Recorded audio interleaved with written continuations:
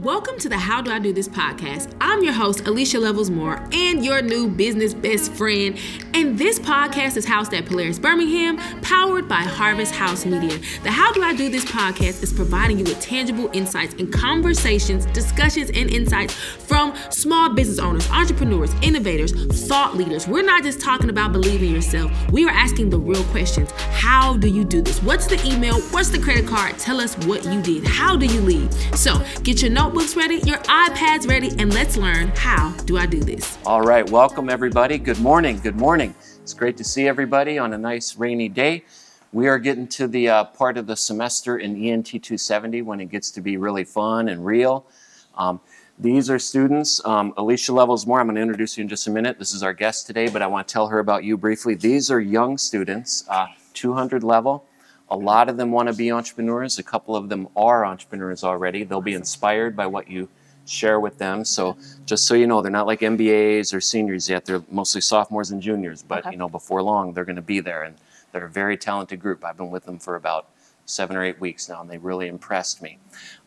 So we are honored today. We have Miss Alycia Levels Moore here. She founded a place called Polaris over in Woodlawn.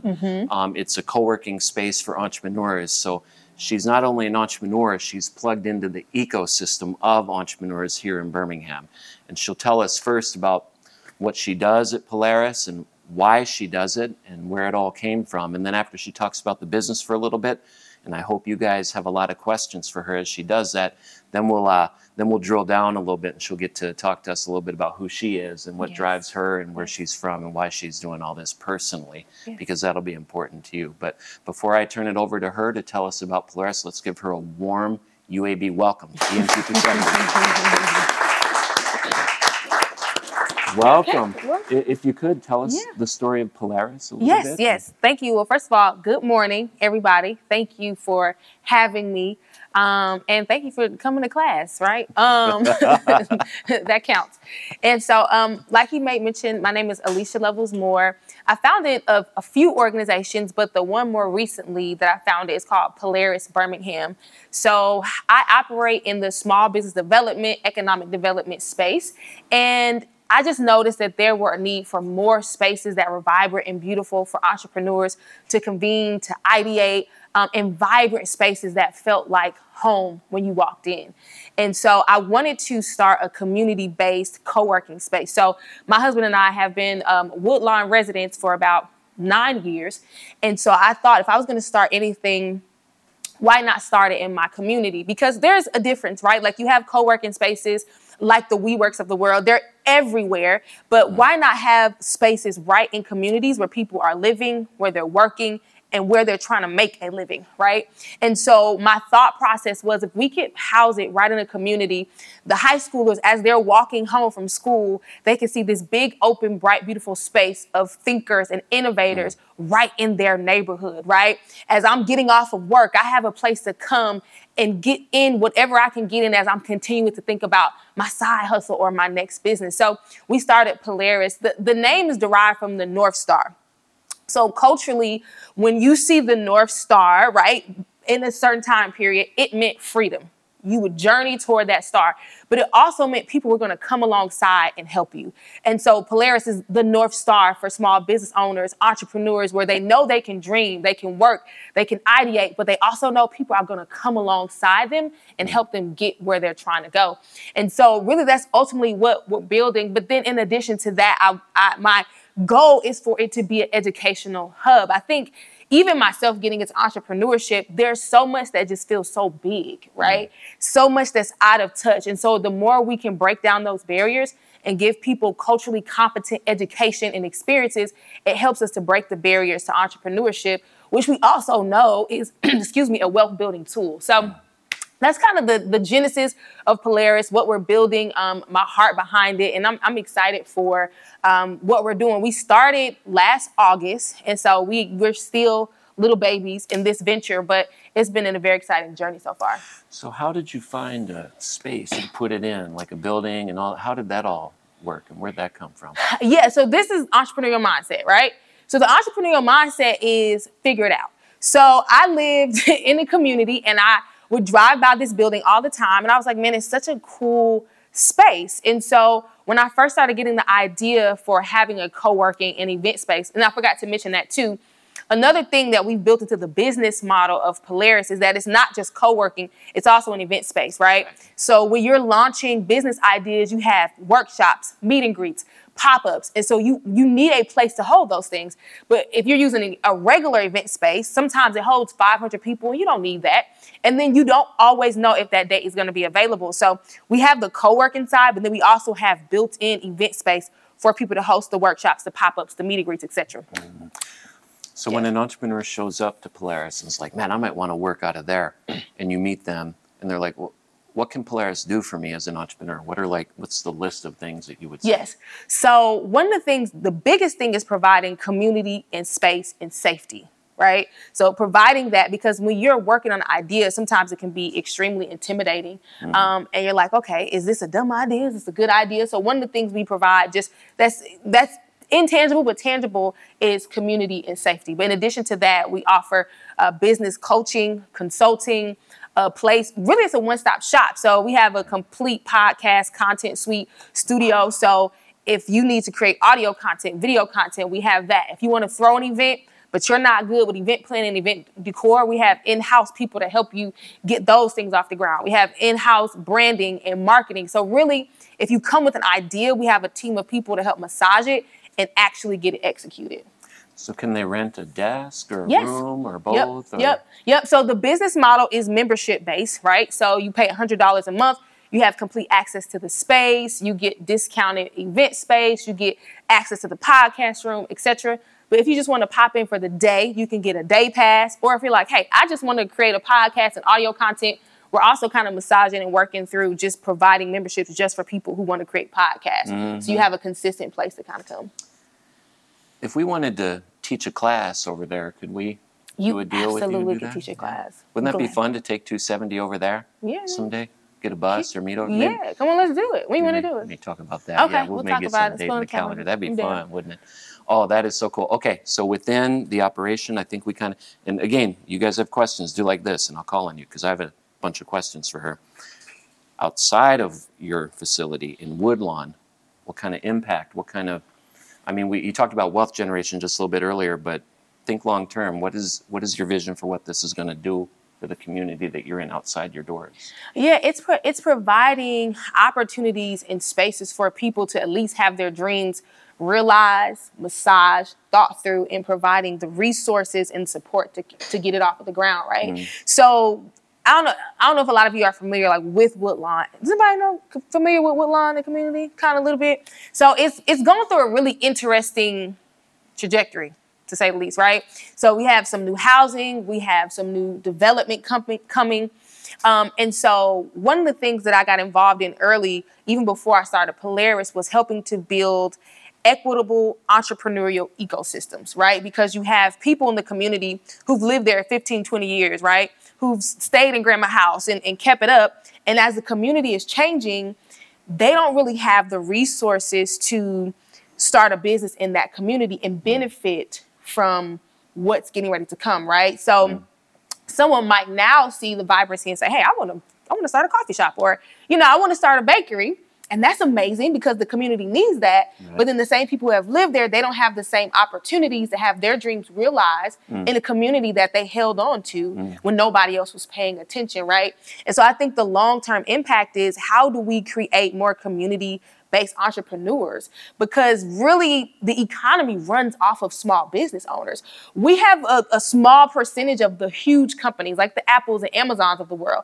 But the reality is every company is not going to be an Amazon. Every company is not going to be Apple, but our economy literally runs off of the small local business owners. And so I think the big impact long term is, how can we create more local community-based entrepreneurs to revitalize communities? Because when you think about community revitalization, there's housing, but then the business district is so important because wherever you live, you want to be able to walk out of your door, get your needs met, go somewhere and be entertained. You want to eat good food. Well, who's going to do that? Right.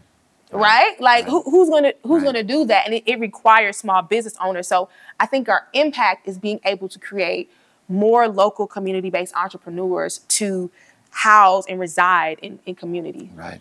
And I got another question for her, but I just thought of something. While we're doing this, could one of you like kind of walk around the back and take some photos that capture the audience and us up here?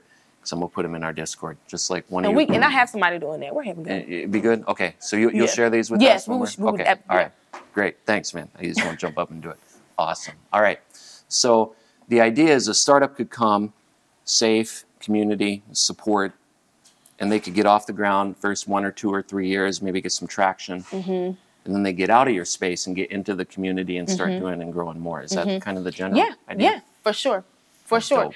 And whether that's, in a physical space, whether it's becoming a service provider or product-based, right, it's still making sure people can find space within the community, but they can also provide services and products. And again, like we talked about, that wealth generation. And sometimes when you think of wealth generation, I think right now it's so trendy, so you hear people saying it all the time. Right. But truly and realistically, in some cases, an extra $2,000 makes the biggest difference in some people's household, right? And so that's also a part of it as well. Right. Man, that's beautiful stuff. When I think about, the best and brightest entrepreneurs around, I mean, this is it right here. North Star. Remember we talked about the culture, KFC, and the power. I mean, think of all that she can do with that, the history of what that means and everything, and she can just build on that metaphor and add qualitative meaning to what she's doing. So at full capacity, how many entrepreneurs do you think could work out of Polaris? So at full capacity, we can get 100 entrepreneurs. That's our membership cap is 100 entrepreneurs. In the space, right? But then we also have people who may not be members, but they want to come in and host workshops. They want to come in and teach a class. They want to come in and, do, I got you. And they want to come in and do like a meet and greet, right? Or like test out their products.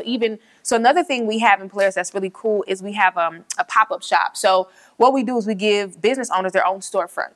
And so they're housed inside of the co-working space. So they're not just building on some random street in some random place. They're building inside of community. So we put their vinyl on the door. They have their own entry. And they're able to kind of get started and feel all the feels of having a storefront without the overwhelm of what that could look like financially, right? And when it gets a little challenging, they can walk outside of their storefront, come into the co-working space, get some advice, take a breather, and go back in and try it out. Yeah. Right. So providing that space as well. Love it. Love it. So we're going to get a lot more personal with her, and I suspect that when we get to that part of the conversation, there will be a lot more questions. But right now, you heard a little bit about her business, about the community, kind of impact she wants to make. And we already talked about this. Anything that might be on your mind, even if you think it's not a very good question, it probably is. And I know she's attuned to what we're doing here. She's here to help you. So anything you guys got, now's a good opportunity to lay it on her about Polaris, community, entrepreneurship, Birmingham, anything at all. This one. Yes. So before going about creating Polaris, what exactly were you up to for that point in your life? Yeah, so it still was in the same space, but Polaris really, I'd like to say it's just a physical manifestation of it, right? So working with organizations, doing small business consulting, helping with economic development, helping to build out entrepreneurial pipelines. So I was really in that space, and in those spaces, that's where I saw the opportunity, right? I was like, okay, we're doing this work, but where are people meeting? Where are they collaborating? And so looking for opportunity in the world that I was already in. So I was already in the space, and then Polaris really just was the physical manifestation of that. So I was able to take the services I already provided and just house them in a physical space and give people to work. Because then also what we're able to do is create our own ecosystem, because I do consulting. So people who come in and they need help, I can consult them and I can point them into the direction of like the other service providers and experts that I know in the field. And we'll see about trying to hold a class over there. But if any of you as individuals are over in the community or in the neighborhood, now you've heard about it, you see it, knock on the door and go say hello or something like that and go check it out. Question.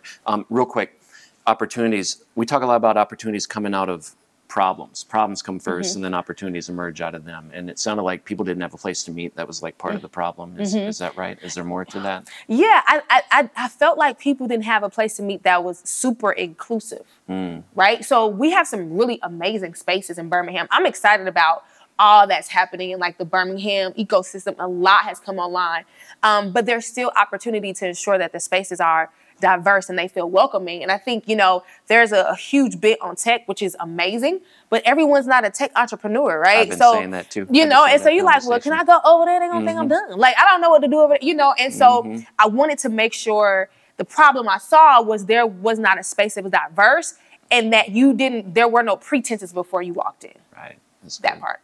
All right, over here we got some questions. Yes. So my question is like, what give you the bonus to act upon opening like your business?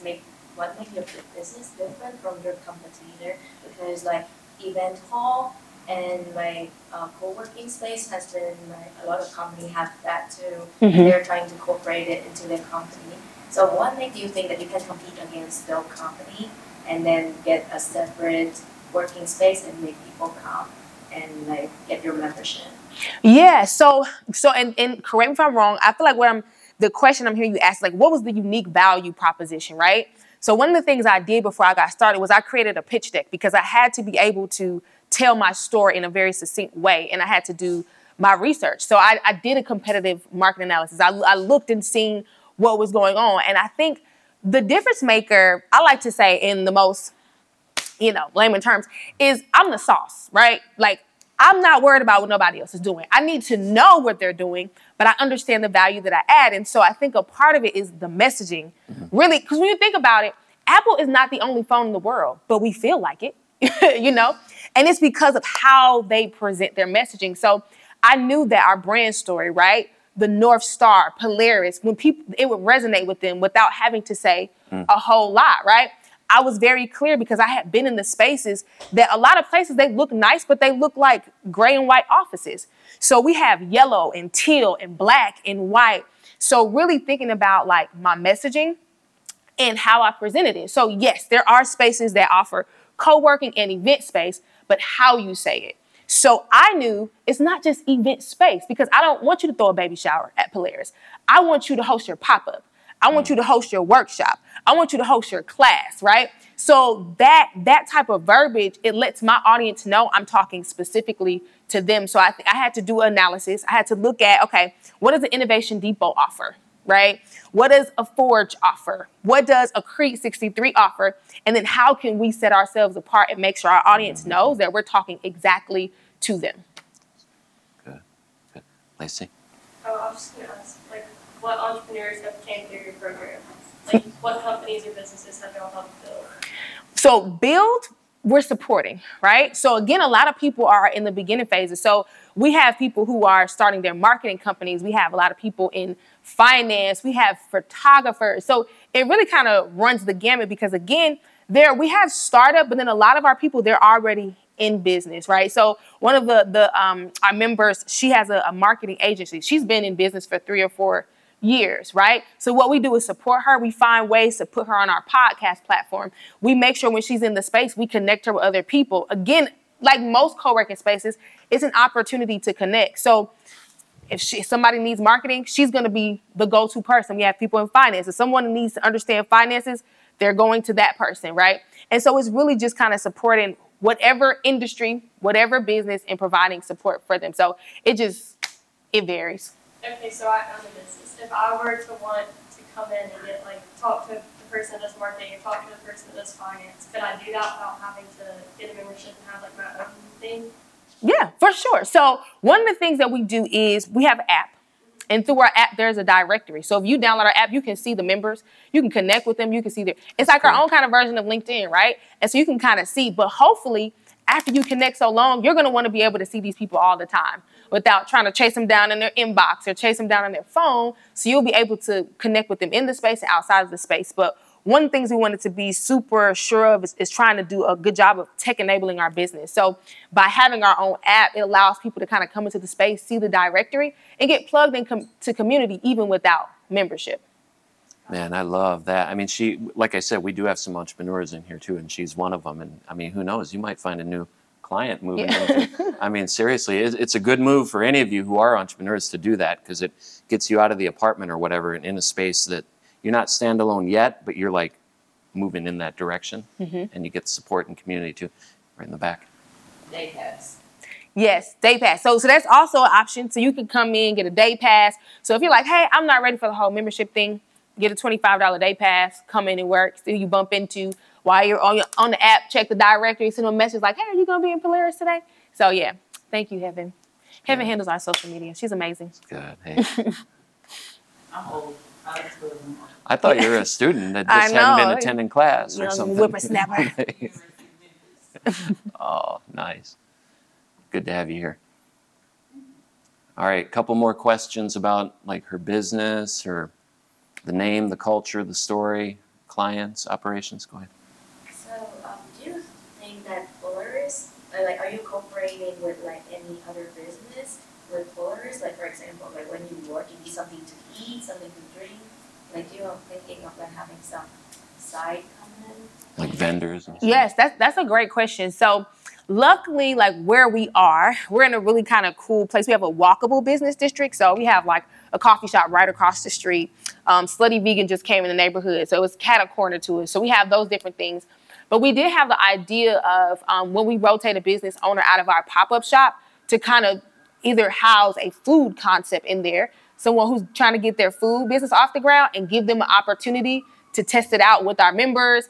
It's a little less scary. And so, so partnering with different members who may be in the food concept space. But luckily where we are, we kind of have a few food options, like literally just like 1 minute, 2 minutes away.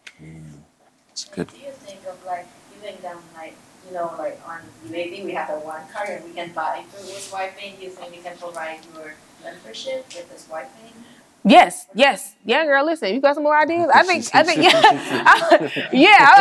that's good. I know one of the things we thought about before too was like working with the different food vendors within the vicinity, kind of providing a discount, right? So like any Polaris members, they get 20% off on their lunch or 20% off on their, their latte, etc. So that is something that we want to be able to build in, even with the retail spaces, because again, Woodlawn has a really cool and cohesive business district that we're building.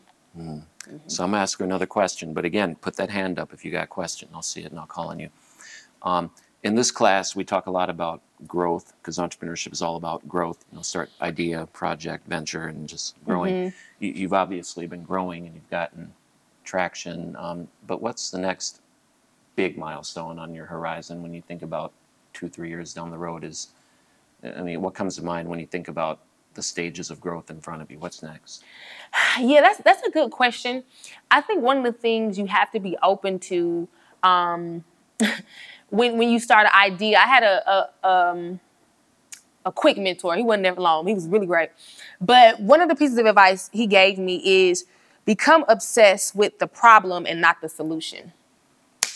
And I was like, what you mean? And I think sometimes as business owners, as people who are thinking through ideas, we get obsessed with our solution, right? We see the problem. We're like, okay, this is how you fix it. And we become obsessed with that instead of obsessing over the problem, because the problem evolves. So, for example, does anybody remember Blockbuster? By a show of hands. They became obsessed with their own solution, which is why they don't exist anymore, right? At the time, the solution was people need a way to be able to watch movies at home, which was very true. And they were very successful because at one point that was the solution to that problem. But the problem evolved. Now I need higher quality. Now I want to stream. Now I want to see it on my phone. And so it was a story about how Netflix, they went to Blockbuster early on and said, hey, like we have this new way. And they were like, that's insane. Who wants to do that? That's weird. Okay. Like we are the Blockbuster. Get out of my face. And we see where they are today. And so I think it's important for us as entrepreneurs to become obsessed with the problem, because the problem will evolve. And I'll use Apple again because it's one of the biggest companies in the world. Like how many of you all have more than one Apple product? I have like 8, right? I'm like, I have 2 MacBooks, an iPad, AirPods, an Apple Pencil. It's ridiculous, right? But what they thought about is, okay, we got this phone, but what other problems? Okay, people want to be able to listen to it without headphones. Okay, now we got a laptop, but they want to be able to take it on the go. And then we need they were continually thinking about the problem and not their personal solution. So I think it's important. I lost track of the question. What was the question? Oh, no, it was good. You're hitting it. Okay, well, what was it? I forgot what it was too. Okay. All right. Well, what else? Next milestone. Yeah. Next milestone. Yeah. Amen. Thank you. So, for me, that's what, for me. I was going to do a fist bump. Okay, come on, fist bump. And so for me, I have ideas about what the next may be, but I have to keep my pulse on the problem because the solution is not always going to be Polaris. Because entrepreneurs are going to evolve. When you think about co-working spaces, it's not new, but it's a newer concept of people not going into offices, working remotely, the startup culture, right? And so I have ideas. I would like to see Polaris in other mid-sized markets, right? You have the New Yorks and LAs and all these places that can handle the gathering spots and WeWorks of the world.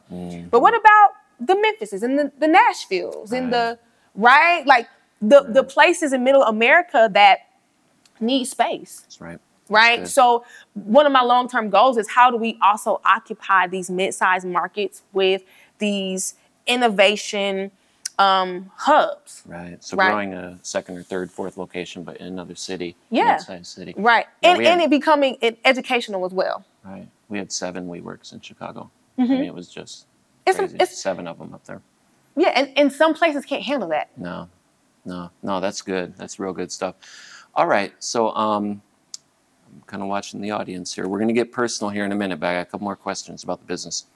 Tell us about how you build your core team, how you recognize talent, how you build trust, because we talk a lot about that in here. We just had a couple weeks of like team and thinking about team, and you can't do it all by yourself. You can in the beginning, but eventually you can't, and it can be hard to give up a little, let someone else hold your baby, let someone else dip their spoon in your bowl of cereal, kind of a thing. It's a little bit uncomfortable, right? But you got to do it. So how do you navigate that? That's such a great question because it's what I'm smack dab in the middle of as an entrepreneur.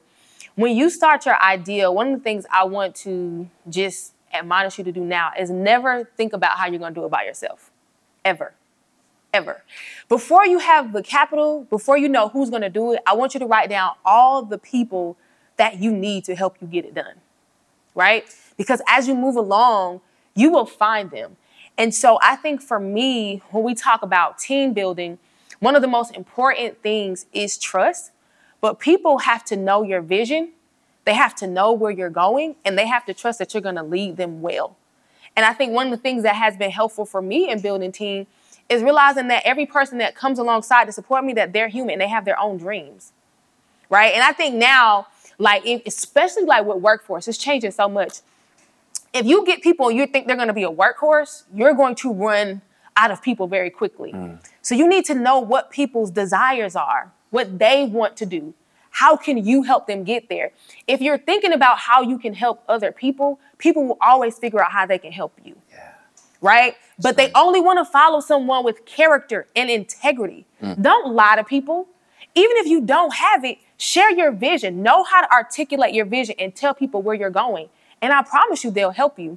So one of the things I realized, I am a very high functioning individual. This is one of many things that I'm doing. And I realize I can never do it alone. And I know I'm not an expert at everything. I'm brilliant, but I don't know everything.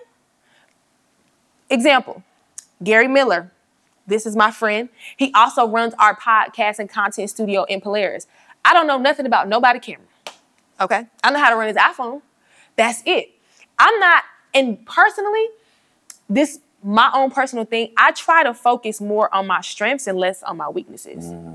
I think there's always, you want to look at where you can grow, but I like to just look at what am I good at and how can I strengthen that? And how can I find people who are not good at what I'm good at? I like to be on Instagram for myself, but Heaven, she understands how to create content, right? So as we started to grow, it started with me. And then every time we grew, I figured out, okay, how can I bring somebody else on? How can I make it make sense? But also, how can I serve them, right? Just for example, not put Heaven business out there. Like with Heaven, when we talked, I said, Heaven, well, what do you want to do? What are your goals, right? So every person that I meet, guess who's going to be their social media person? She is. Not only she's going to help me in my business, I'm going to help her in her business.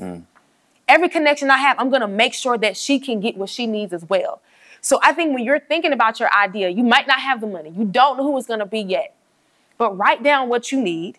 And as you go along, be a person of character and integrity. Read as much as you can about leadership. Learn, but ultimately, it's just serving other people and being very clear on your vision.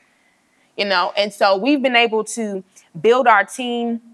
It started with myself. We have someone running our podcast studio. We have a virtual assistant. We have Heaven on social media. We have someone who does events. We have a creative admin person, right? We're getting another team member, right? And again, it's how can I serve this person genuinely, not to get something out of them, but really, how can I serve them? Right. To develop them and help them grow and absolutely two-way street. Yeah, that's dope. I mean, we were talking a lot of the things you're saying are relating back to things that we talked about in here. How are we doing on time? Anyone? 11:34. What, sorry? 11:34. Okay, thank you. Well, okay, Lacey, go ahead. I have a question. So when did you say you started? August 2022? So we started Polaris. So I've been an entrepreneur for a while, but we started Polaris August 2022. August 21st, 2022, a Saturday. So how did you get, like, not like how did you get started, but how do people find out about you? Like, is it marketing, or is it like you just going around telling people, you having the connections previously before you started it, or like, how did you get your name out? It's a combination of all those things. One of the things I'm sure you guys have talked about is you have to be as creative as possible, right? So I tapped into my network, but again, like I made mention of earlier, I created a pitch deck. Literally, I wasn't lying, okay? It was in faith. But every person that I talked to, I was telling them about this place. And they're like, oh my God. Because what I did was I had 4D renderings. First I had an interior designer. It was so funny. And I'm going to get back to your marketing question. But when I toured the building, I had no money. I didn't know what I was doing, right? Because I never had a brick and mortar space, but I had a vision. So I asked the property owner, like, hey, let me just come in and just check the space out. But every day I was in there, like I own a building. I had people measuring stuff. He's like, what are you? You have not paid me any money, ma'am. I'm like, just mind your business. And so I had people coming in and measuring. So then that way, what I did is I could take that and I had someone create a rendering of what it would look like. And then somebody took that and they made it into a 4D rendering of what a video of the space would look like. And I took that and I put into a pitch deck. So then I started telling everybody about what was getting ready to happen. I was articulating my vision and showing, I had to give them something. Because sometimes you have the idea in your head. And that's cute. People want to hear it, but they want to see it, right? So I took that pitch deck. I told everybody I knew in my network, right? And then I went ahead and in the process of building the building out, I hired a publicist. I hired a PR company. Listen, I need you to tell my story and I need you to tell it right. This is what we're doing. These are the words I need you to put in there. And it was a nominal cost for them to get us in every publication, in the Business Journal, in what's the other one? The Alabama Read, all the places. Y'all know the places, right? Like they took that story and they put it all over, right? So then we had to, of course, get on social media. So I found someone, I was talking to everybody I knew because you have to tell people what you're doing. How are people going to help you if they don't know what you're doing? Put your ego down, right? I'm like, hey, I need help. So someone said, hey, I know someone who does Google Analytics. So someone came in, started creating Google ads and made sure that our website had certain SEO. So when people just were looking for stuff, we would pop up, right? So it was talking to my network. It was working with a public relations company. It was finding somebody to do Google ads and SEO for us. And it was finding somebody to do Instagram ads, right? And doing those different things. And then making sure that when anybody talked to me about it, they felt so in tune with the vision that they then became ambassadors and evangelists for what we were doing. Right. So you did all of this before you started your company, before you had any income. How did you hire all of those people, pay all this? So hiring them, for example, a PR person to do this, it was $600. Find it, go get the money. Find it. You know what I'm saying? Like that's what your job is, to figure it out, right? So what I did is I was like, okay, I need to write a grant. I never wrote a grant before, right? But again, your job is to figure it out. I wrote a grant and I got the grant, $25,000. I said, okay, now we cooking with grease. You know what I'm saying? So then I went ahead and I found some other funding opportunities. Then I understood and I leveraged my business credit, right? $600 for a PR person, right? It maybe was about $700 to $800 for Google ads. Okay. We only had $1,500. That's not $1 million. I can handle that. I think sometimes what we think is that it's so astronomical that it's outside of our ability or capacity. But when we really start looking at it, don't cost that. Like, everything is not $1 million. Right. But are you creative? Are you leveraging relationships? When I start asking, I realized it wasn't that much. It cost me maybe $200 to get a 4D rendering of the space. That's nothing for me to sell my dream. Right. And then somebody was like, okay, now I'll give you 25. We talk a lot about networking in here, don't we? And like, she's telling people what she's doing, and they're telling other people. You talk about become the ambassador. We talk about that second order network a lot in here, and the importance of networking and all of that. And you hit on so many of the themes that we talked about. But she's got actual practical, real world, immediate examples right now reflecting these theories and concepts that we're talking about. This is great. Nothing better than seeing an entrepreneur talk about their vision, because that passion comes out, and I think everybody can feel it. We have 2 questions. I'm coming to you in a minute, but yes, sir, in the back.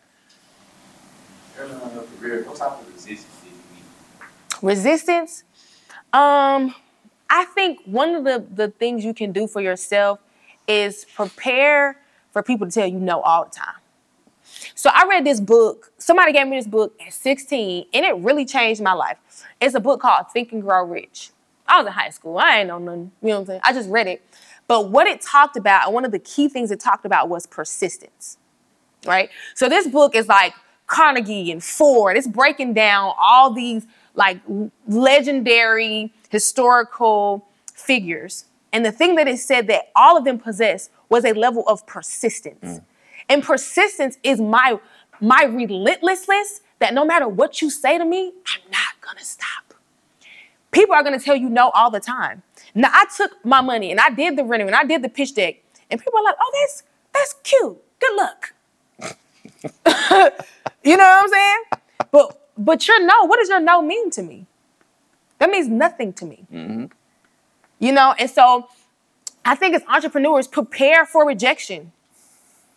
Prepare for people telling you no. Prepare for people not believing in your dream and what you know to be true. But people telling you no and not believing, literally, I could care less about what you think. Because those same people now are like, oh my God, Alycia, that's amazing. Really? You ain't even gonna give me $5 to help me. You know what I'm saying? And so I think you have to prepare yourself to be rejected. Prepare yourself to hear no. The biggest thing you can do as an entrepreneur is have mental toughness. Because even once you get in it, even once you get the money, even when you get started, it's going to be hard. Entrepreneurship is ghetto. For real. Like, it's because it's hard.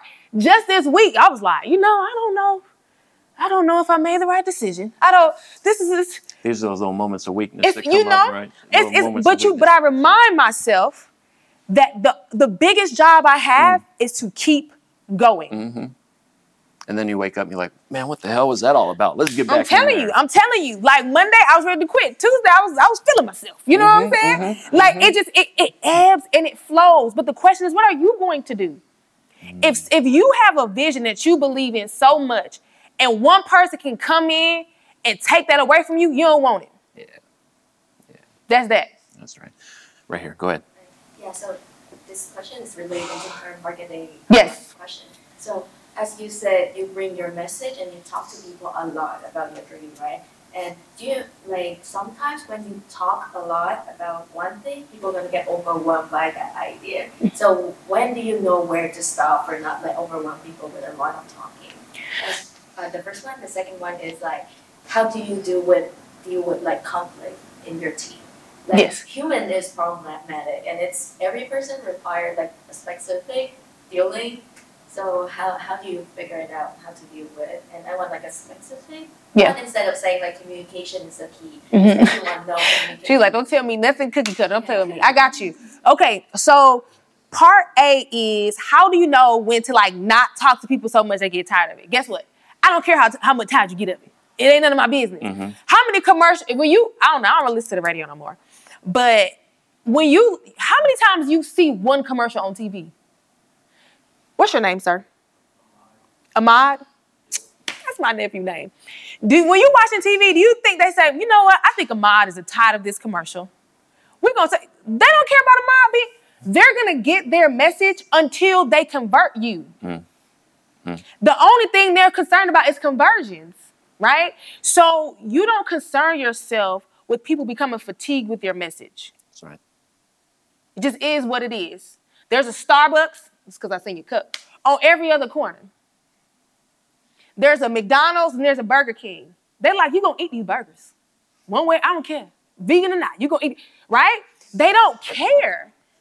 They don't care. Your job is sales. Even if you choose, now I can't force you to be my customer, but I can force you to know our business exists. And when a need comes up, even if you're like, I'm so tired, you're going to do it anyway. It's like that superpower we talk about, not caring too much what other people think. You remember that one, right? It's good. It's great. Then conflict within the team. Conflict within the team. I think the biggest thing you could do is create a certain culture. Conflict's going to come up. People are going to change. You're working with adults. But what is the culture? Have you facilitated and cultivated a culture where it's okay for people to tell you what they're feeling? Have you facilitated a culture where it's okay for somebody to say, hey, I'm not feeling this and I'm not doing well?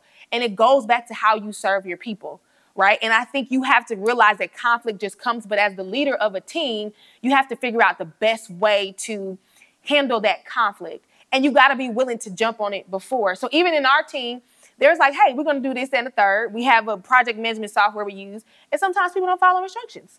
So instead of letting it linger and me getting the attitude, I'm the leader. Whatever I do, my team's going to reflect that. So if I get an attitude and I'm not talking right to people, my team's going to do that to each other. So I think it's important to evaluate yourself as a leader and determine what type of culture are you going to set. Have some do's and don'ts. The thing is, what you want to set is people like us do things like this. So people on this team, we do things like X, Y, and Z. People on this team, we don't do X, Y, and Z. And then you have to model that for your team. It's good. It's good. Building culture, building community. We talk a lot about that in here too. I mean, you can build community, a strong community. I mean, it'll outrun strategy every day of the week. Absolutely. You know? Yeah. All right, last question, then we're going to shift gears a little bit. It's kind of a two-part question, but how did you early on discern what your strengths are? And in that, how did your dreams start to develop, like in early on? Yeah, so your strengths, just I think the biggest thing for your strength kind of identifier is self-awareness. Pay attention to yourself. You know how some people are like, I don't know why I do that. It's like, why don't you know that? You know what I'm saying? Like, pay attention to yourself. What are you constantly doing? And it's the thing people kind of say, like, what is the thing that people always tell you that you're good at, right? So, like, for me, all my friends, I just thought everybody was messed up, but they would always come to me for advice. You know, I'm like, but I don't want to talk. I'm not Oprah. I don't want to talk to you all day. You know what I'm saying? But I had the skill and the gift of hearing a problem and figuring out a solution, right? And so I think look at like what you're good at. Look at your skills. What do you enjoy the most all the time? And then like turn that thing on its head and figure out how those skills are transferable. Because most people will do that and they're like, oh, maybe I should be a therapist. I mean, probably not. You know what I'm saying? But like those skills are transferable. So be self-aware. Look at what you do and then look at what lights you up. Because I think we have a lot of things that we can do, but what do you actually want to do? Somebody told me one time on a coaching call, they said, Alycia, while you're building your business, make sure you choose the things that actually nurture you.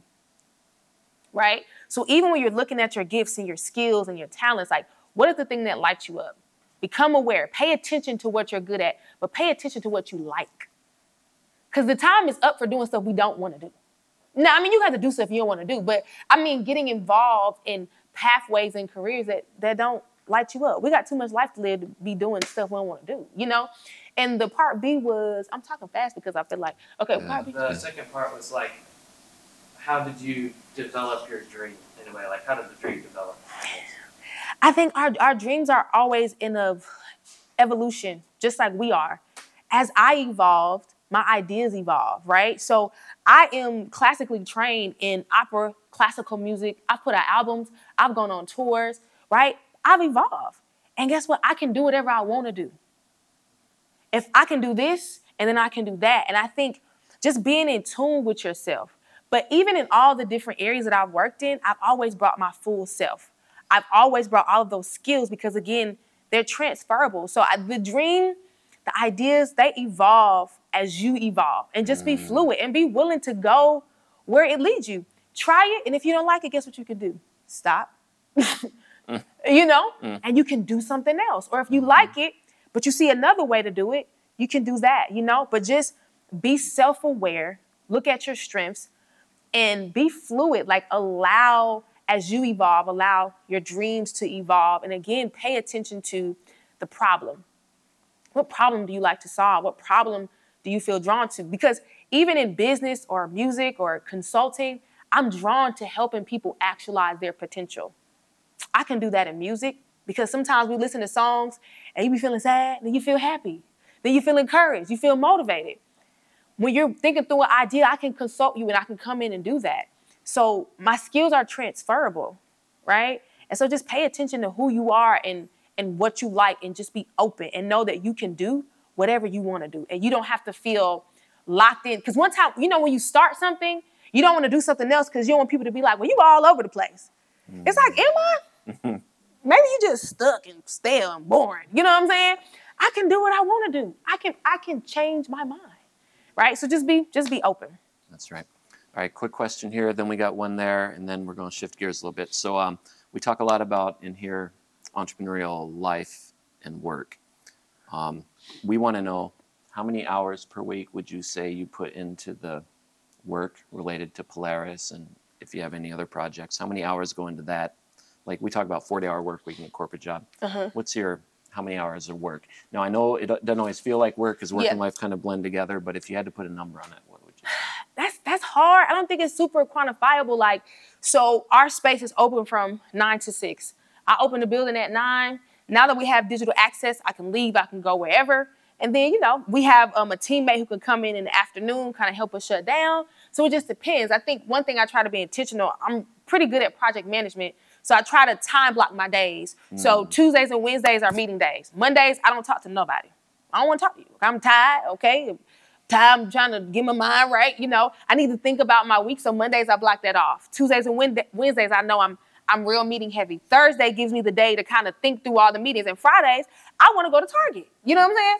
So I try to time block my days. I have 3 kids. They're all toddlers. So after 6, don't call me. I'm tired. And I got to talk to these kids. You know what I'm saying? What happens if they call you after 6? We talk tomorrow. Okay. You tell them I'll talk to you tomorrow? I don't tell them nothing. Okay.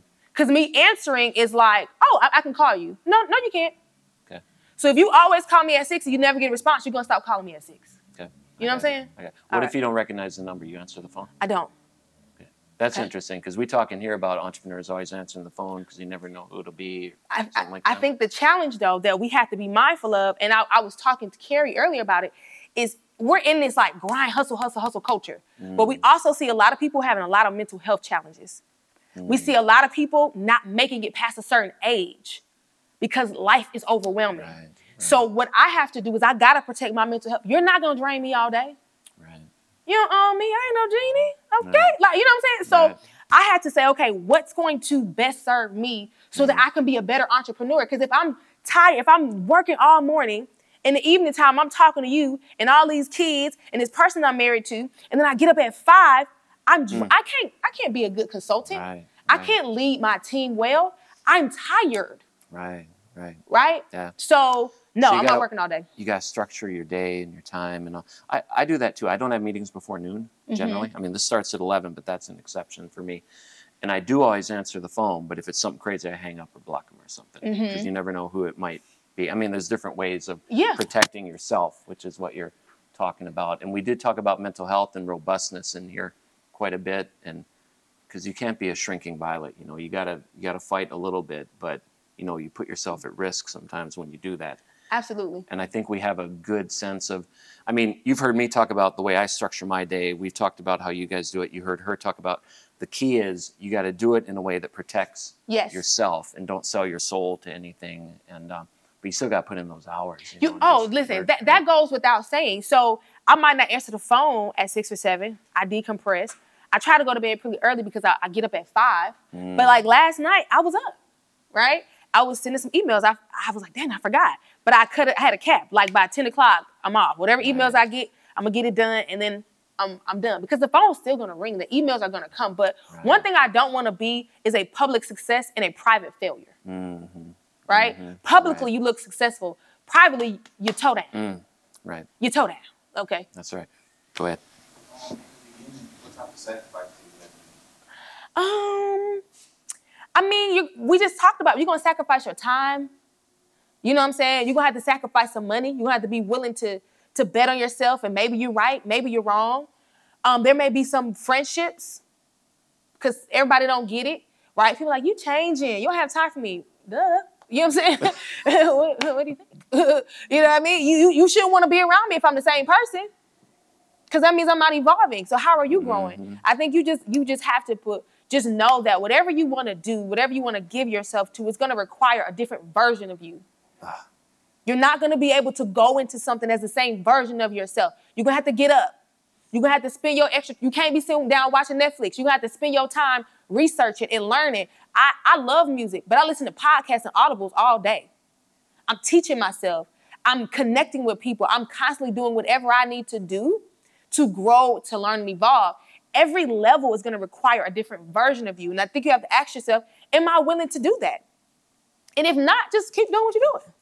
But if you're willing to step into the version of you that it requires, just know it comes with a level of sacrifice. People not understanding you, being afraid, capital, money, doing things you've never done before, talking to people in your family who like, girl, what do you do again? Right? It's those types of things, but it's going to require a different version of you. And you have to just prepare yourself mentally, physically, and spiritually for what you want to do. But the reality is, nobody who did anything great could be average. So don't be regular. Resist the urge to be average. You know? Yeah. We talked about that too. And average doesn't always mean better or worse. It can just mean different or not like the norm. You know, I know where the wide road leads. If everyone's doing it, I'm not interested. I don't want it. I'm a cool it. kid. I don't do everything. That's right. Great questions, everybody. What time is it? Someone help me. All right, we got about 15 minutes. We're going to shift gears a little bit now. That was great, by the way. Give it up for her, because that's so good, so good. Thank you. We do want to know a little bit more about you as a human. So we spend time in here talking about the entrepreneurial journey and where it all starts. And we want to know if there were any key moments, like when you think back, where you discovered yourself. Is there a principle or a system of ethics or something that it bothers you? Like me, I'm troubled by injustice. That's always been my thing. I hate it when I see that in all of its forms. It's just my thing. But whatever it is, that when you first started to realize this is who I am and this is what I am, and then you had the courage to follow that and build something around that. So your thing is injustice. I think my thing is unrealized potential. It makes my soul ache when I see people with so much potential who are so afraid to step into their greatness. And so I think that came from, like, you know, most things stem from childhood, right? And so I've seen a lot of beautiful people live a full life, but they did not do the things that they wanted to do. And that caused so much resentment, and it caused so much bitterness. And I just think that it's such a sad thing to get to a point in your life and be a woulda, shoulda, coulda person. And so I think for me, the thing that fuels me is I want to see the people with potential, which is all of us, step into their greatness, because it's just a different life. It's a different level of freedom. It doesn't mean easy, but it's a different level of freedom. And it goes from just like existing to living and thriving, and at least trying, you know? And so like I was making mention of earlier, so I started in music, right? I started singing when I was 6 years old. So I was always on stages. We moved around a lot. So speaking in front of people and being the new kid in the room is not something I'm afraid of, because I had to do it all the time, right? But I realized, like, as I was doing that on stages, that I had this gift of encouragement. And I didn't know that that was a gift. I was just like, you know, you tell people they can do it, and I mean, you know, hoorah, you're going about your business, right? But I didn't know that it was actually a gift, and that gift and that skill was transferable. So I had the opportunity to tour in Portugal, Italy, and Spain. So we were on tour, and we're like selling out these arenas with people who don't speak English, right? But music is such like a universal connector. So they're like up singing and dancing, etc. And one night we were in Spain, and a mother, she came to the concert, and she's like, my daughter, she loves gospel music. Like, I had to bring her to this concert. Like, I'm just so excited that she's here. So I'm like, okay, cool. So it gets to my part of the concert. I'm up singing, and I'm like, little sis, come here. Ma'am, bring your baby up here. And so I bring the little girl on stage. I give her the microphone, and she starts singing. And afterward, her mom, she comes to me and she's crying. And she's like, man, you don't even realize how you just changed my 9-year-old daughter's life. And I mean, for me, it was like, but for her, that was transformational. And I realized that somebody's waiting on you. Somebody's waiting on you to do the thing, to actualize the dream, and then it transforms their life. And so I think for me, being able to help people crack open their potential and become all that they're supposed to be, and at least when we get to the end of this thing called life, we feel some sense of satisfaction because I at least tried. There's so many people who don't even try. I heard this story one time. This young lady, she started this company called Curlbox, $1 million company. She was getting ready to buy like a $700,000 home. And she was so afraid because she's like, well, what if my business fails? And then I can't afford the house. And her therapist would say, well, guess what you do? Sell it. Right? So sometimes like we're doing stuff and we're so afraid of failure. But for example purposes only, the decision I made in my mind was starting Polaris. I put my financials in. I leverage my business credit. I try. If it don't work, oh well. I'm gonna try something different. Y'all listen, I'm gonna give y'all money. Y'all know y'all gonna get it back, right? But at least I tried. At least I tried. I'll never say, by show of hands, does anybody have a family member or a friend who always talks about what they would have done or they could have done? And you're like, okay, we get it. You could have been a football superstar. But what you doing right now? Right? I'm not with that. That reminds me when we talk about miss the boat or sink the boat. It's better to sink the boat. If you're going to mess up, sink that boat. Don't miss it, because then it's out there and you can't do anything at that point.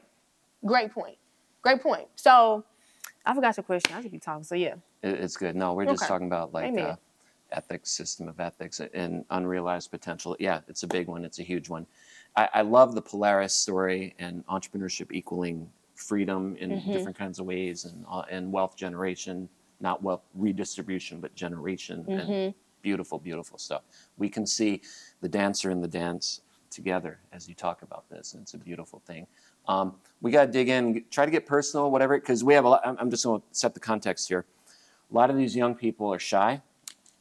Not a lot, maybe a third of them are shy. They've admitted it. And we're talking, we're doing things, and they want to step out and try something and maybe mess up. So that's there. That's like a little thing.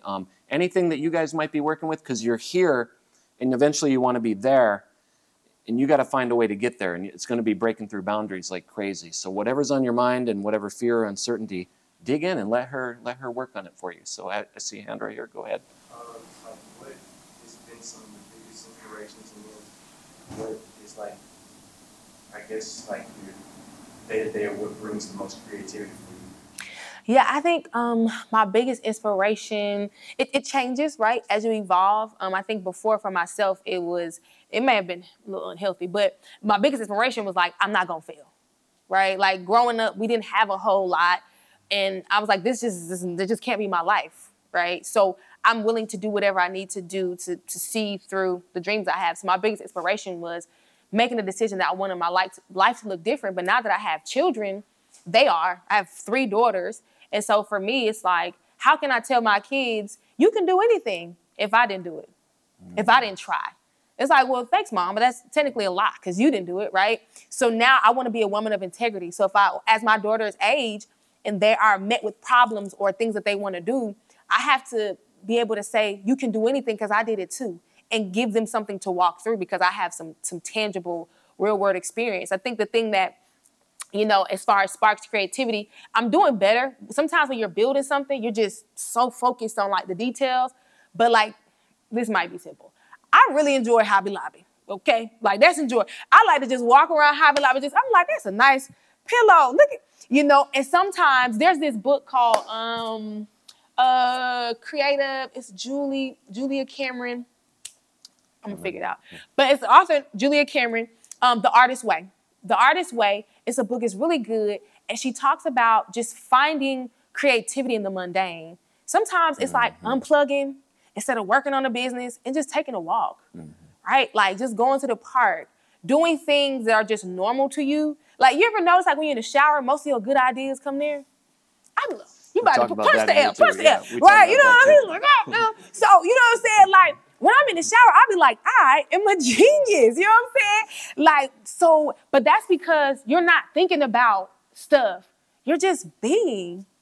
And so I think like there's this point where we have to like not get so caught up in like the doing and just like be comfortable in the being. And that's like where our creativity comes, our ideas come. Like I went to Puerto Rico in January for a conference, and I hadn't really taken a moment to just stop and be still.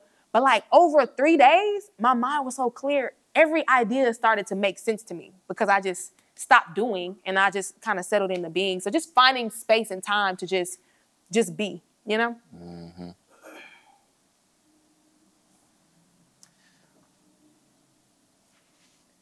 Go ahead. Hey, girl. Don't be acting like that. Why are you acting like that? It's okay. It's all right. This is a safe space. How many business ventures have failed? Or have you had any? I don't even like the word failure because I'm cool. I don't feel like nothing. I just try other things, right? And then again, it's not even really failure because sometimes I do a thing and I realize I don't want to do it no more. And it doesn't mean it failed. It means I changed my mind. So when I was born in New York. I was raised in Atlanta. I got to Birmingham because I went to Tuskegee University. I mean, y'all UAB, but TU. And you know what I mean? And I met my husband there. He's from Birmingham. So he's like, oh, let's move to Birmingham. I was like, no, I'm straight. But obviously I'm here now, right? But when I was living in Atlanta, I was operating a vocal coaching and stage performance company. And at that time in my life, that worked. I had the capacity and the energy to coach people vocally, the energy and capacity to teach them stage performance techniques. And then I said, I don't want to do this anymore because these kids really can't sing and they're kind of annoying. You know what I'm saying? Truly. So, you know what I'm saying? I changed my mind. So it wasn't a failed business. It was just I phased out of that. And I said, you know what? I'd much rather work with this group of people, you know? So I don't really feel like I've had anything that failed. I feel like I do the things that I want to do in those seasons that still encompass my gift, right? I'm still doing the same thing, which is cracking open potential, right? And then I just changed my mind. So I wouldn't say anything failed. I think it phased out and I allowed myself to pivot. That's a good point. We have a lecture coming up. We haven't had it yet. It'll be in a couple of weeks. But we talk about ideas and people. You got to treat them totally separately. Marry people, love people, stick with them even when they turn ugly or weird or whatever. Yep. With ideas, as soon as they turn ugly or weird, kick them out of the house. Or murder them or something. I mean, treat them oppositely from people. Yeah. Like a bad idea, just get it out and move away from it.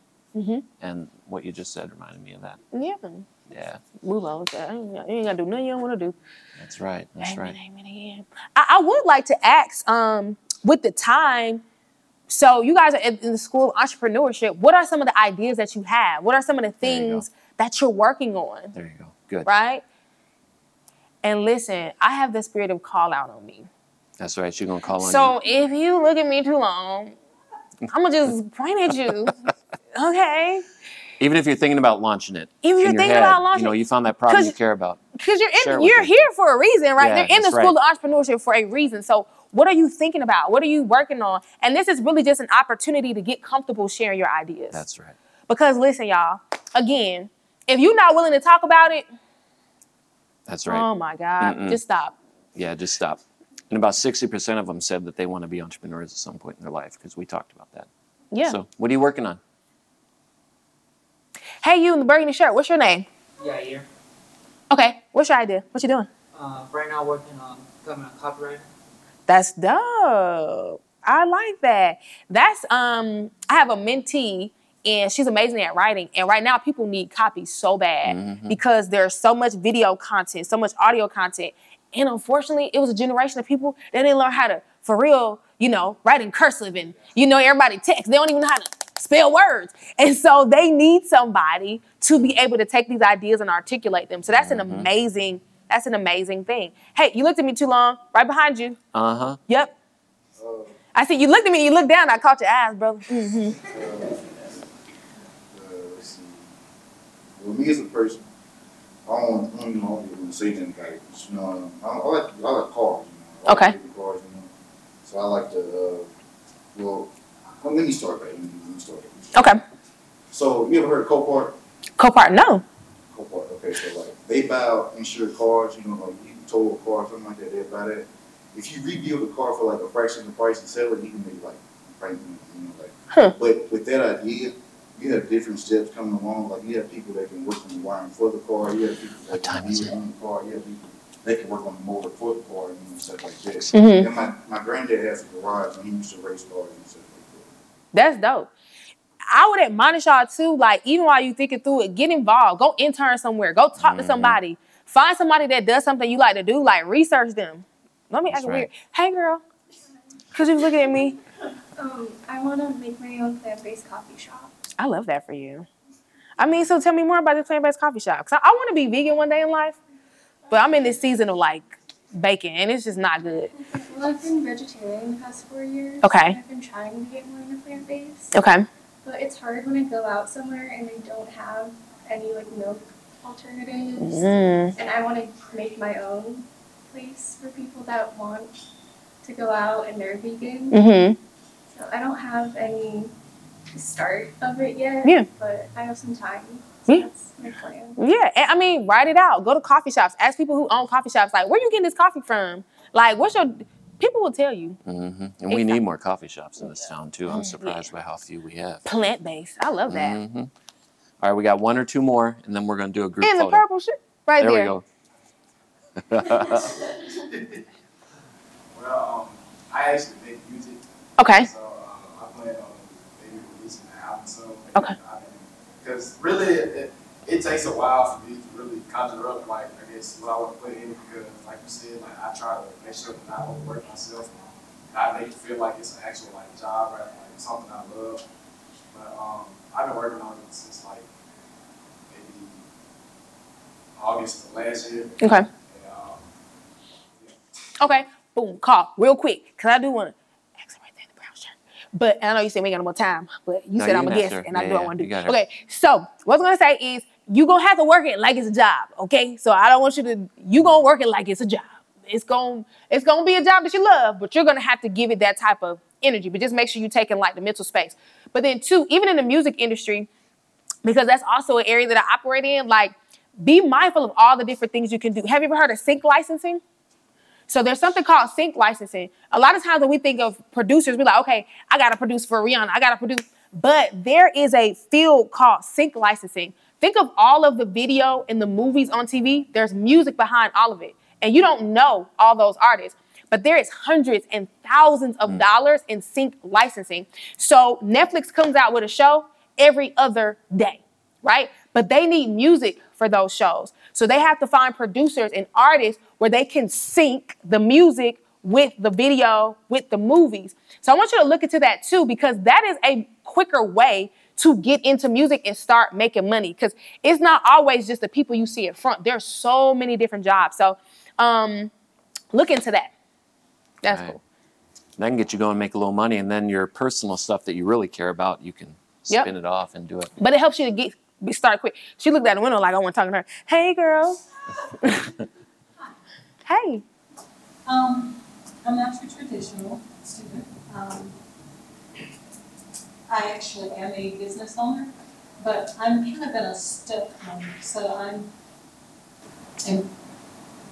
approaching retirement, but my hobby, my love is event planning and catering.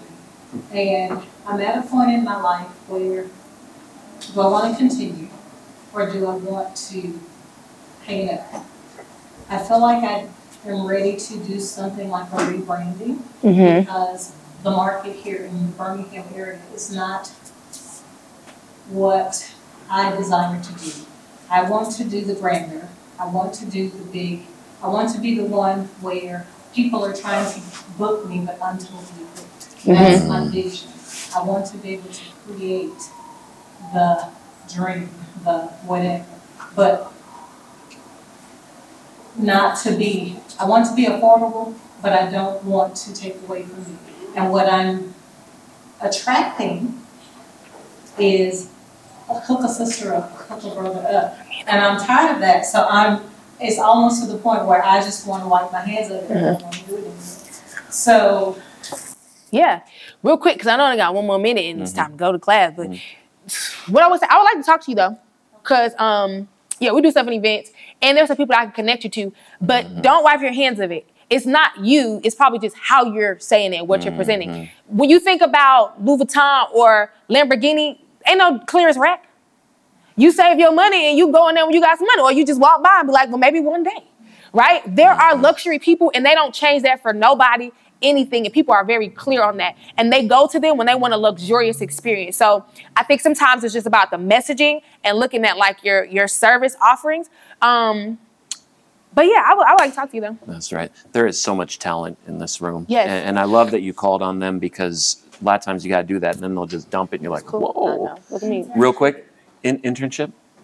Yeah, we have internships. If you would like to come through, check us out, work with us. If you want to do anything in audio engineering, event planning, all those different things, we have so many different spaces for you to be able to work out your talent. We have clients.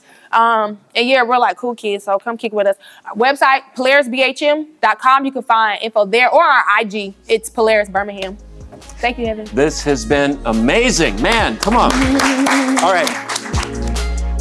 Thank you for tuning in to the How Do I Do This podcast. I believe and hope something transformative was said today. So do me a favor, like, share, and subscribe to this podcast. Be sure not to hoard all the jewels to yourself, and share with those who need this information.